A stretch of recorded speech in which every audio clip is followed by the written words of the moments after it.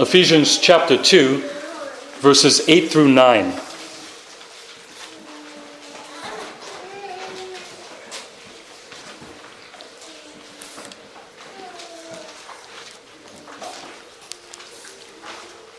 Ephesians 2, 8 through 9.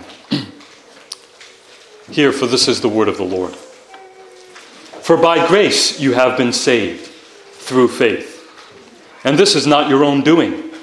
It is the gift of God, not a result of works, so that no one may boast. In the name of the Father, the Son, and the Holy Spirit. Amen.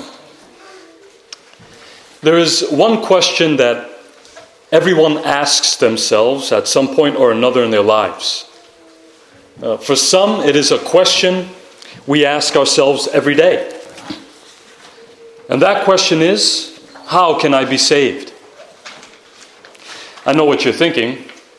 Naturally, no one asks that question because no one seeks God. But we do ask that question in general ways. We may not want the solution that the Bible gives us, but we still ask that question. How can I be saved? How can I be saved from my parents when I bring home a bad report from school? How can I be saved from this bully that keeps pushing me? How can I be saved from my kids when they become teenagers and get into trouble? How can I be saved from getting into trouble myself? How can I be saved from poverty? How can I be saved from my own guilt? How can I be saved from disease and death? We spend our entire lives working hard trying to save ourselves from problems and suffering. And sometimes we solve those problems so well, we give ourselves the credit and we can easily import our pride into it, like, look at all that I have accomplished. And people naturally think this way of salvation. Work hard and achieve, and you will be saved. The Apostle Paul was an example of this sort of pride. He speaks of his former life in Judaism before he was chased down and converted by Jesus Christ himself. He says, I was advancing in Judaism beyond many of my own age among my people. So extremely zealous was I for the traditions of my fathers. He was climbing up the ladder of Judaism, and he thought this was the way to climb up the ladder to God. That God is going to be impressed with all that he accomplished, and that salvation would be granted to him because of what he has done. But then he says this, He who had set me apart before I was born, and who called me by his grace, was pleased to reveal his Son to me. His way of thinking was totally transformed on that day. It wasn't his merits or his goodness that moved God to save him, but it was by God's grace. Grace is unmerited favor, meaning he didn't earn anything from God. He didn't earn God's favor. He didn't earn God's grace by what he did. Grace is unmerited favor. It didn't depend on what he did or didn't do. Paul did not deserve for God to reveal Jesus to him on the road to Damascus. If anything, Paul deserved death for persecuting the church of God when he was advancing in Judaism. Because you see, there are people today who seek God. That is a God of their own making. An idol. A God that they have made up in their own minds, not the God of the Bible. And this goes for some Christians as well. Just because we say we believe in the God of the Bible doesn't mean we actually believe in the God of the Bible. And these are religious people. And there are two types of religious people out there who are asking the question, how can I be saved? There are those like Paul who are workaholics and who pride themselves on all of the duties they have accomplished for their religion. And they believe they are climbing up a ladder of perfection which would earn them eternal life in the end. They treat God as someone that we can pay off or bribe with our goodness. Then there are religious people who are guilt-ridden. They feel extremely guilty for all the evil they have done in their lives. So they become religious as to appease God for all the wrong they have done. They commit one sin, so they come up with a list of good things to do to make up for it. This is what Martin Luther was subjected to and what he opposed at the start of the Reformation, and this was the system of penance. It teaches you must make up for all the wrong you have done by replacing it with good deeds. But the problem with penance is that there is too much evil in us to be replaced with good.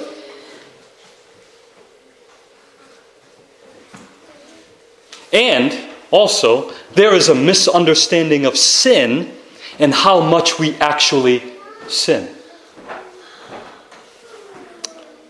Penance is an example of salvation by works. Salvation by works is another way of saying you have to work or do good deeds to earn eternal salvation. One example that I always turn to oppose this system of salvation by works is the famous story of what some call the thief on the cross. What work did he do to earn salvation? Nothing. He said to Jesus, "Remember me when you come into your kingdom." And Jesus said to him, "Truly I say to you, today you will be with me in paradise." He didn't have a chance to work for it. He died right there next to Jesus. He only believed. He only had faith. Did he deserve to be saved? No.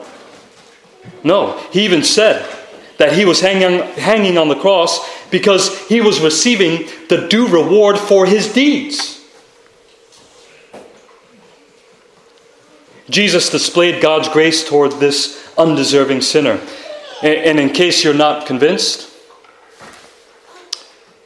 that there must be a work to be done in order to be saved, and there were those in Jesus' day that asked him, "What must we do to be doing the works of God?" What was Jesus' response?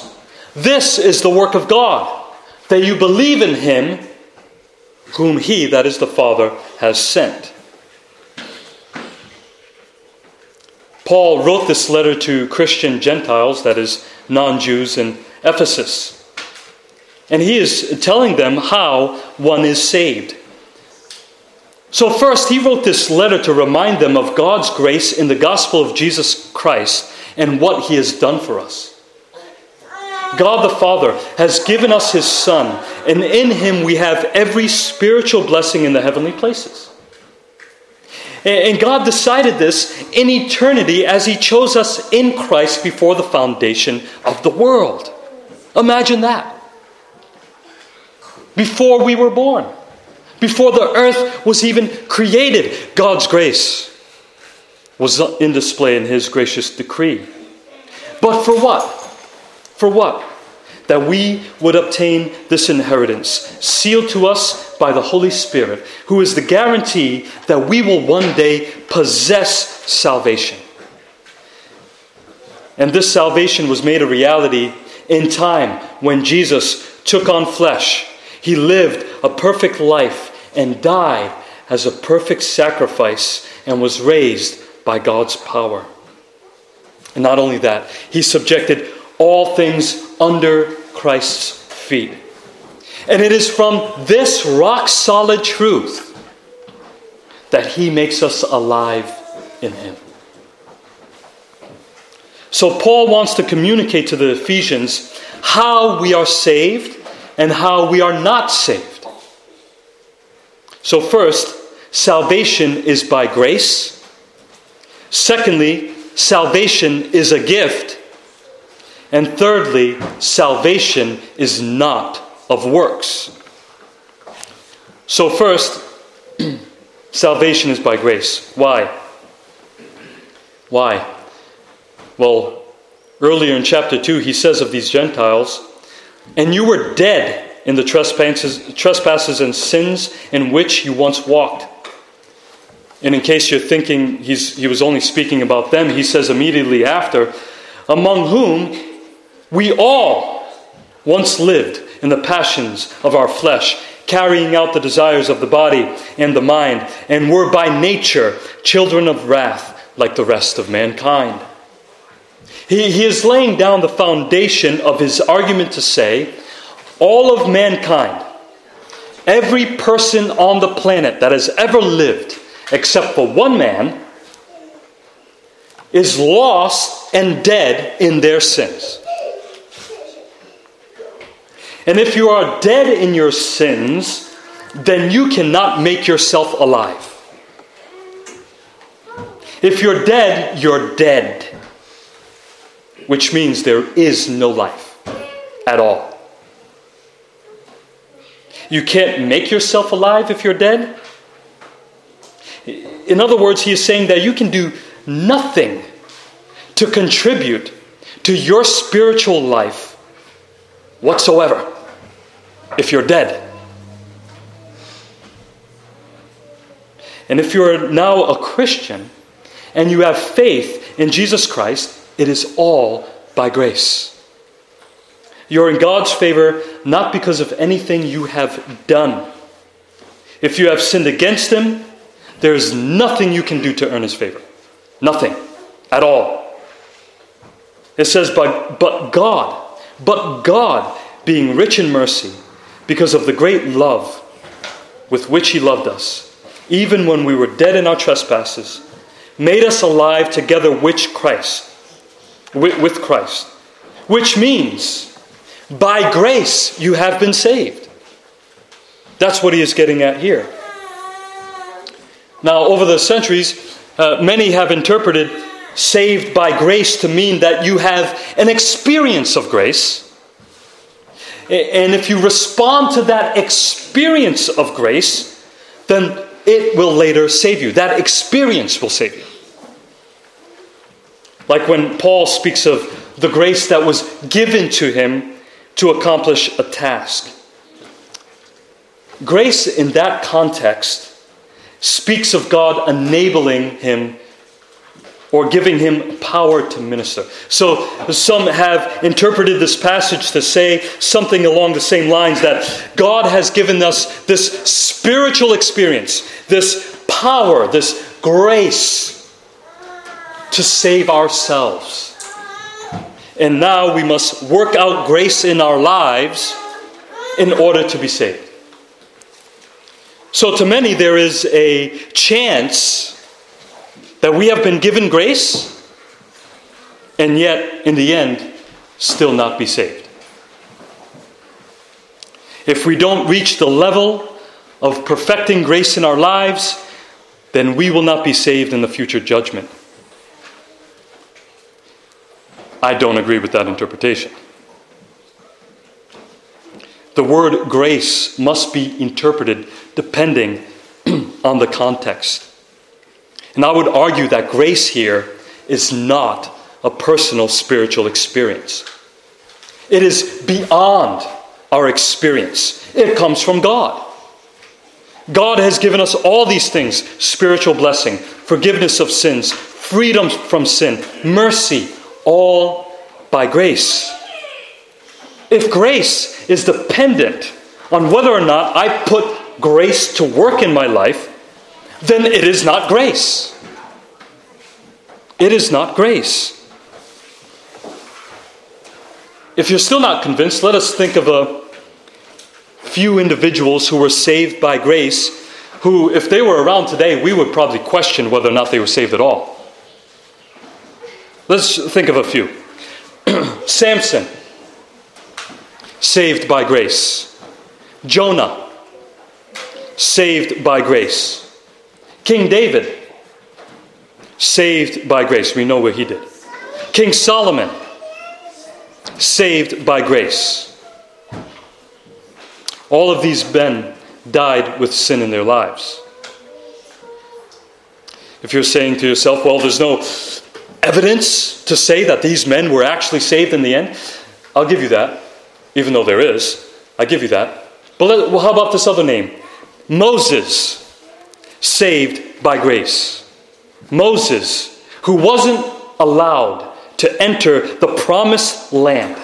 Moses, who the warning that says, they shall not enter my rest, applied to him because of his sin. Not because he was just stubborn, as if stubbornness is not a sin. Stubbornness is pride, right?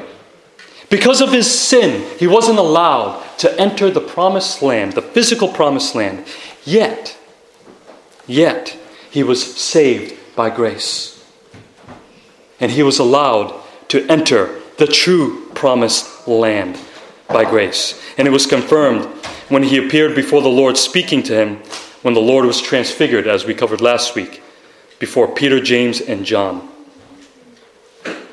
All of God's people are saved by grace. Not by anything we have done, not by anything we have lacked to do. With that said, I am in no way trying to justify sin, but sin is a reality in all of our lives.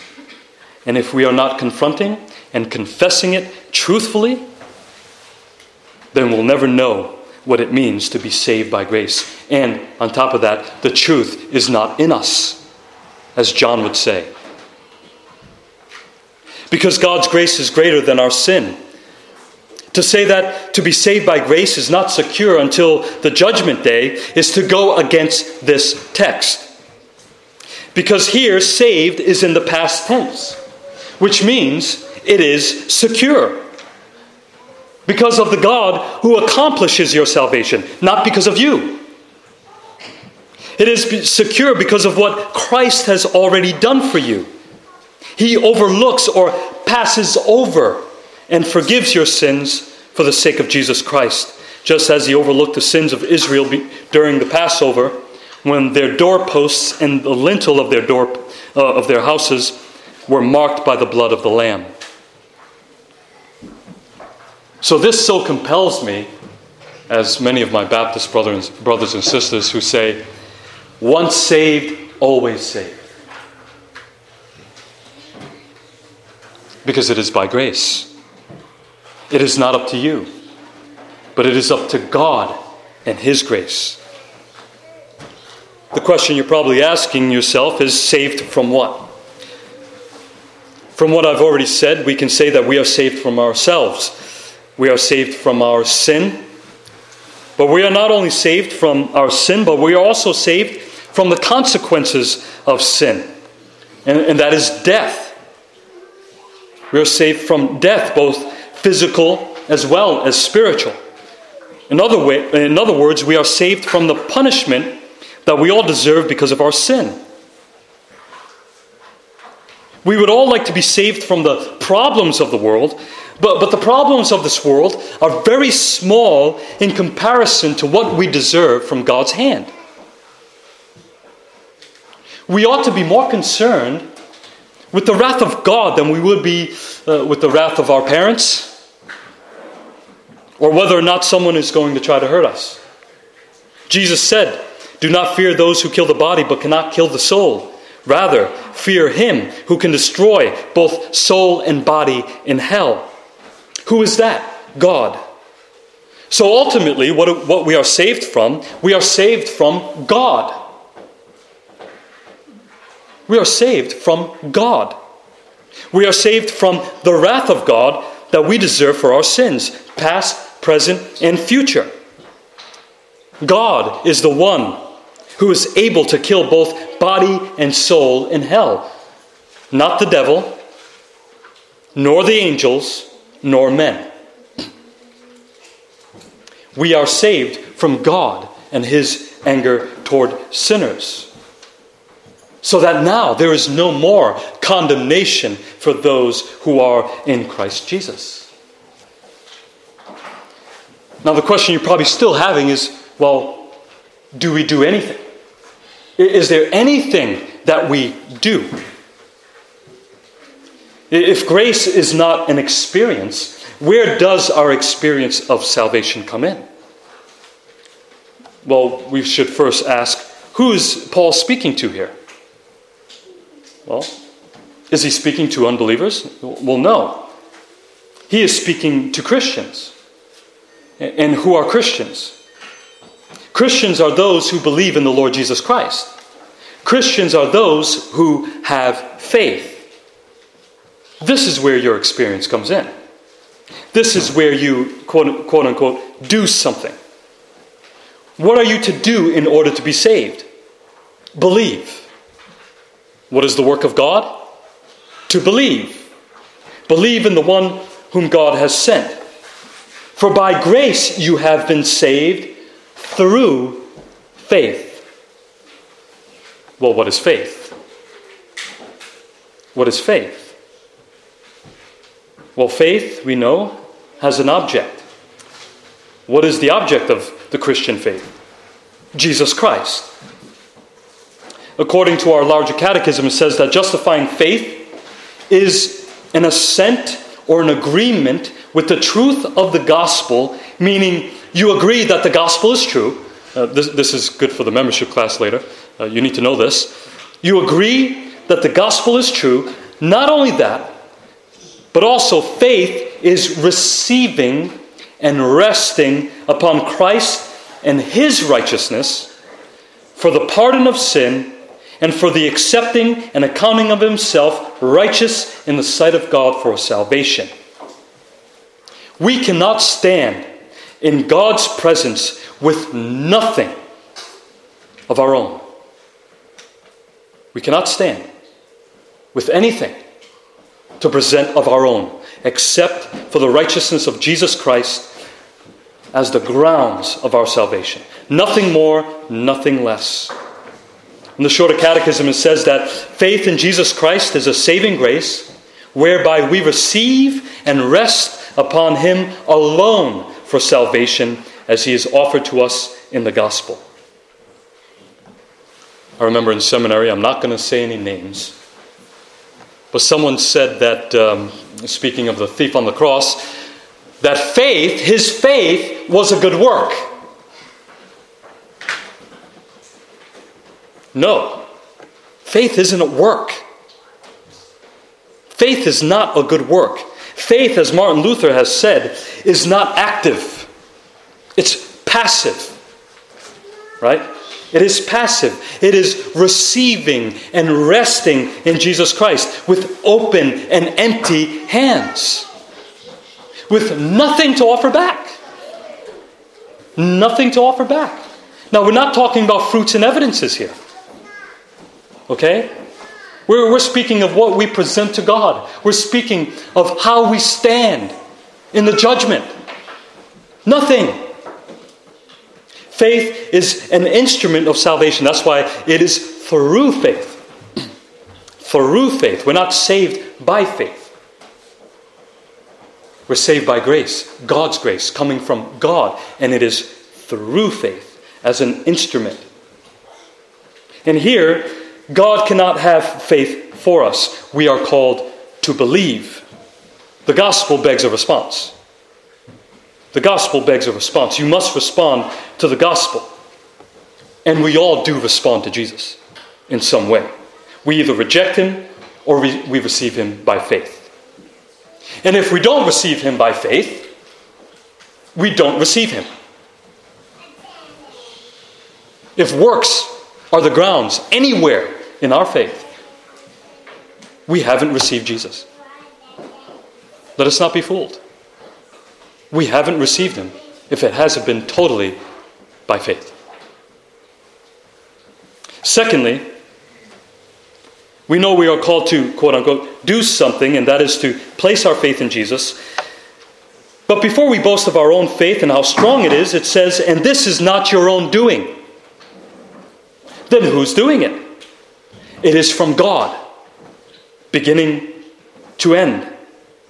It is God. The fact that you are saved by grace, and the fact that you have faith is not a result of anything you have done. Salvation and faith are alien to people. People are not just born with it. A lot of people say, oh, well, we all have faith. No, we don't. People are not born with faith. Okay? Unless that is the work and purpose of the Holy Spirit, like in John the Baptist. We're not born with faith by nature. They are alien to sinful humanity. Salvation and faith are outside of us and must be given to us. It doesn't come up naturally within human beings. This is why we cannot save ourselves. That is the point that Paul has been driving home. Every other religious system on the planet is driven by human effort and humans working to get to a higher spiritual world someday when they die. But we can't. We can't. According to Scriptures, humans are totally incapable of finding the way of salvation without a Savior who has come to seek and to save the lost. Salvation is not our own doing. We are all born in a miserable state. As the psalmist King David says, I was brought forth in iniquity, and in sin did my mother conceive me. That is the condition of all of mankind, you and I included. And for that reason, because of our sin, the only reward that we are to receive for what we have done is death.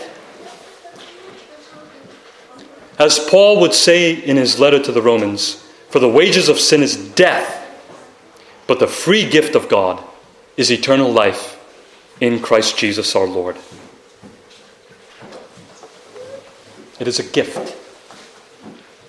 The only thing we deserve, even by our good works, even our good works in the Christian life, the only thing we deserve for them is death. Is death.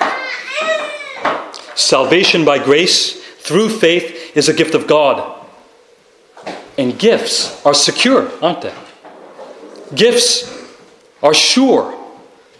Gifts are not wavering depending on the one who receives the gift.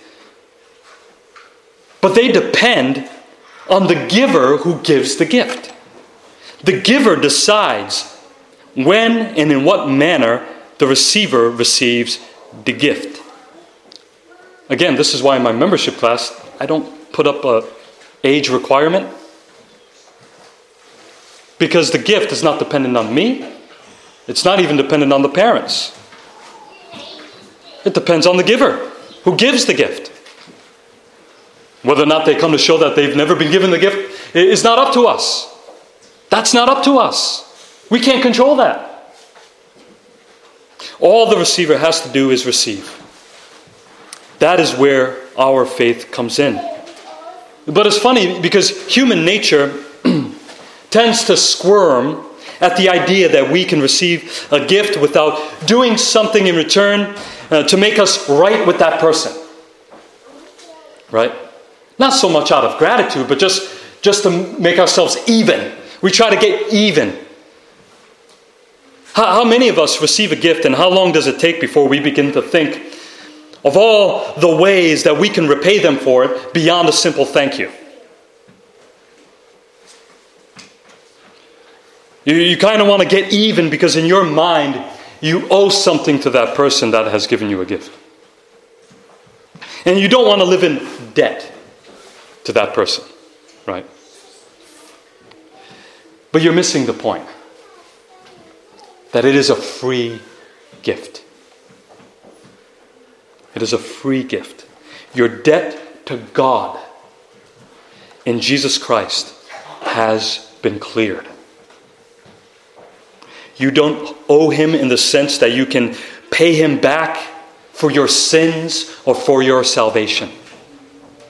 There is no sacrifice good enough that you can make that will clear your debt to God? None whatsoever. It has been cleared by Jesus Christ. And so there is no way that you can pay him back for the mighty work he has done in saving you by his grace. Why? Because this gift of salvation is supernatural. It is beyond you. It is beyond me. It is beyond all of us. And yes, Paul does say that when we are saved, we might no longer live for ourselves, but for him who for our sake died and was raised. But that is out of gratitude. That is out of gratitude. There is nothing that we can ever do that will be on the same level as what Jesus Christ has done for us and in us. Never. We'll never reach that standard. What we do in the Christian life is all out of gratitude. We're not trying to earn anything. So this just means, thirdly, that our salvation, if you haven't gotten it by now, is not of works. It is not of works. Now, for background, there was a dilemma during the time of the apostolic church, and it was because the people of God were no longer considered as ethnic Israel. There was still a physical church with physical bodies, but the people of God were no longer recognized ethnically. Jews and Gentiles were considered the people of God in Christ Jesus, and the church is now known to be the true Israel. We are true Israel. The church is true Israel. Okay? You don't have to be a certain ethnicity to be welcomed and walk through those doors. That is gone. Now the dilemma arises when there were Jews seeking to impose the practice of circumcision or the ceremonial law on the whole church. But the ceremonial law has been done away with as a requirement. Now I say this because many people come to this text and say, well, salvation is not of works. And they interpret this to say that the works he is speaking of is only speaking of the ceremonial law, circumcision. That works here is only the active doing of the ceremonial law, the things done with our hands, specifically circumcision. Does it have the ceremonial law in view? Yes, it does. But the word works here has an entire meaning, right? There's a whole meaning to the word works. The entire meaning of the word has in view the entire law of God, not just circumcision, okay? Not just the ceremonial law. This is speaking of the entire law of God. The word used for works can be translated as anything done by the hands. It is an active doing, right? It is speaking of any work done, including obedience to the Mosaic law of God, the Ten Commandments. Your obedience will not save you. It will not save you. When I said that Christians do something, remember, our faith, as we are saved by grace through faith, faith is not active. Faith is passive. Faith is resting in and receiving Christ. Works is anything we do actively. Come to church, give offering, singing, praises, preaching, whatever it is. Anything we do actively will not save us. Partaking of the Lord's Supper, baptism, they are means of grace, right? They're instruments, vessels of grace, where God's grace is displayed, but they in themselves will not save us. Us doing them will not save us. This was the problem during the Reformation that Luther and all the rest of the reformers were trying to answer. Now, faith leads to works, meaning faith works, meaning faith leads to good works. It is a fruit and an evidence of faith. But faith is always passive. We are not saved by what we do actively at all. Nothing. There is nothing we can do to save us but believe.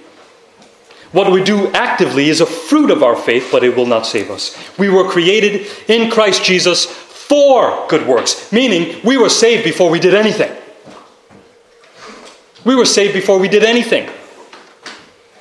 I know many people want to move on to verse 10 right now, but I'm not going there. I'm not going to verse 10. Let's focus on verse 9. If we don't have verse 9 down, we're lost. We're lost. Forget your works or anything you do as a Christian, going to church, giving to the poor, etc., etc. Forget it for now. Know this first, how one is saved. We need to be reminded of this. Even mature Christians. Repetition is a good thing. Because so easily we stray. So easily. Like I say over and over, on Monday mornings, we just veer off. And we forget God's grace. Because there is a reason why Paul says this. He says the reason why we are not saved by anything we do is so that no one may boast. If you could save yourself, glory belongs to you rather than God. That is the fifth sola. I haven't gotten there yet. I could have used this passage for all five. Maybe, no, except for the scripture one, but for the remaining four, but I didn't for your sake. If you could save yourself, glory belongs to you rather than God. But God saves us totally from beginning to end. He even grants us the good works to do. As it says in verse 10, it has been prepared beforehand for us to walk in them. The scriptures speak of God granting us repentance. So even our repentance, we can't even take credit for. It is all God. Oh God, but I repented. No, you can't even say that. You can't even say that. We go before God with empty hands. Nothing but the sacrifice of Jesus Christ. Paul says in Romans, for God has consigned all to disobedience. Not some, all, that he may have mercy on all. So the glory belongs to him, not to man. Not to man. You can be obedient in all good works, in all of the law, in every way, and if you miss a hair, a little white lie, you have been consigned to disobedience. And there is no way out of it. There is no way out of it. You are under condemnation. You are in judgment.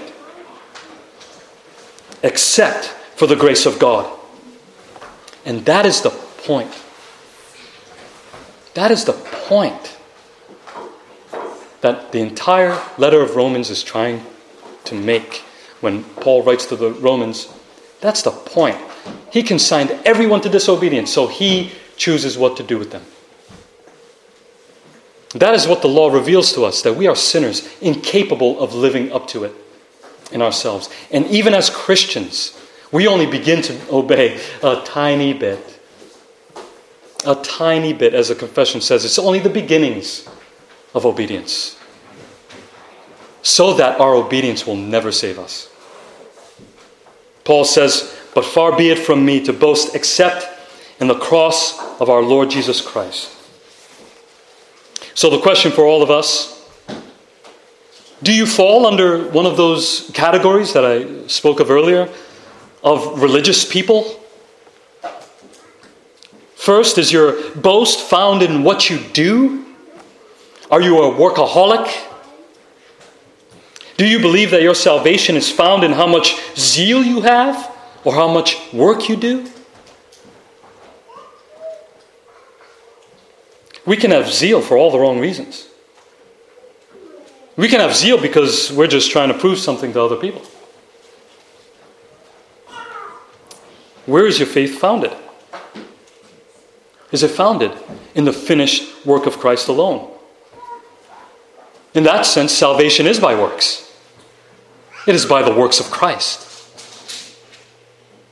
Is that where your faith is found? Or secondly, are you guilt-ridden? Are you trying so hard to please God because there has been so much sin in your life and you feel the weight of all that you have done wrong? Are you trying hard, working to be saved and never seeing any progress? Remember, salvation is not your own doing. It is by grace through faith. And that is for Christians too. For us too. Day to day, we need to be reminded of this. Who feel the burden of their current sin. This is the message for us all. If you have fallen into sin and you question your salvation, remember, the work of God is to believe in Him whom the Father has sent. Believe in the Lord Jesus Christ, and you will be saved. Not because of your good deeds, not because of anything you have done, not because you are good in yourself, or because you have done anything that makes you worth saving, but because of God and His grace and mercy. So that all glory belongs to God for our salvation. Amen. Let us pray.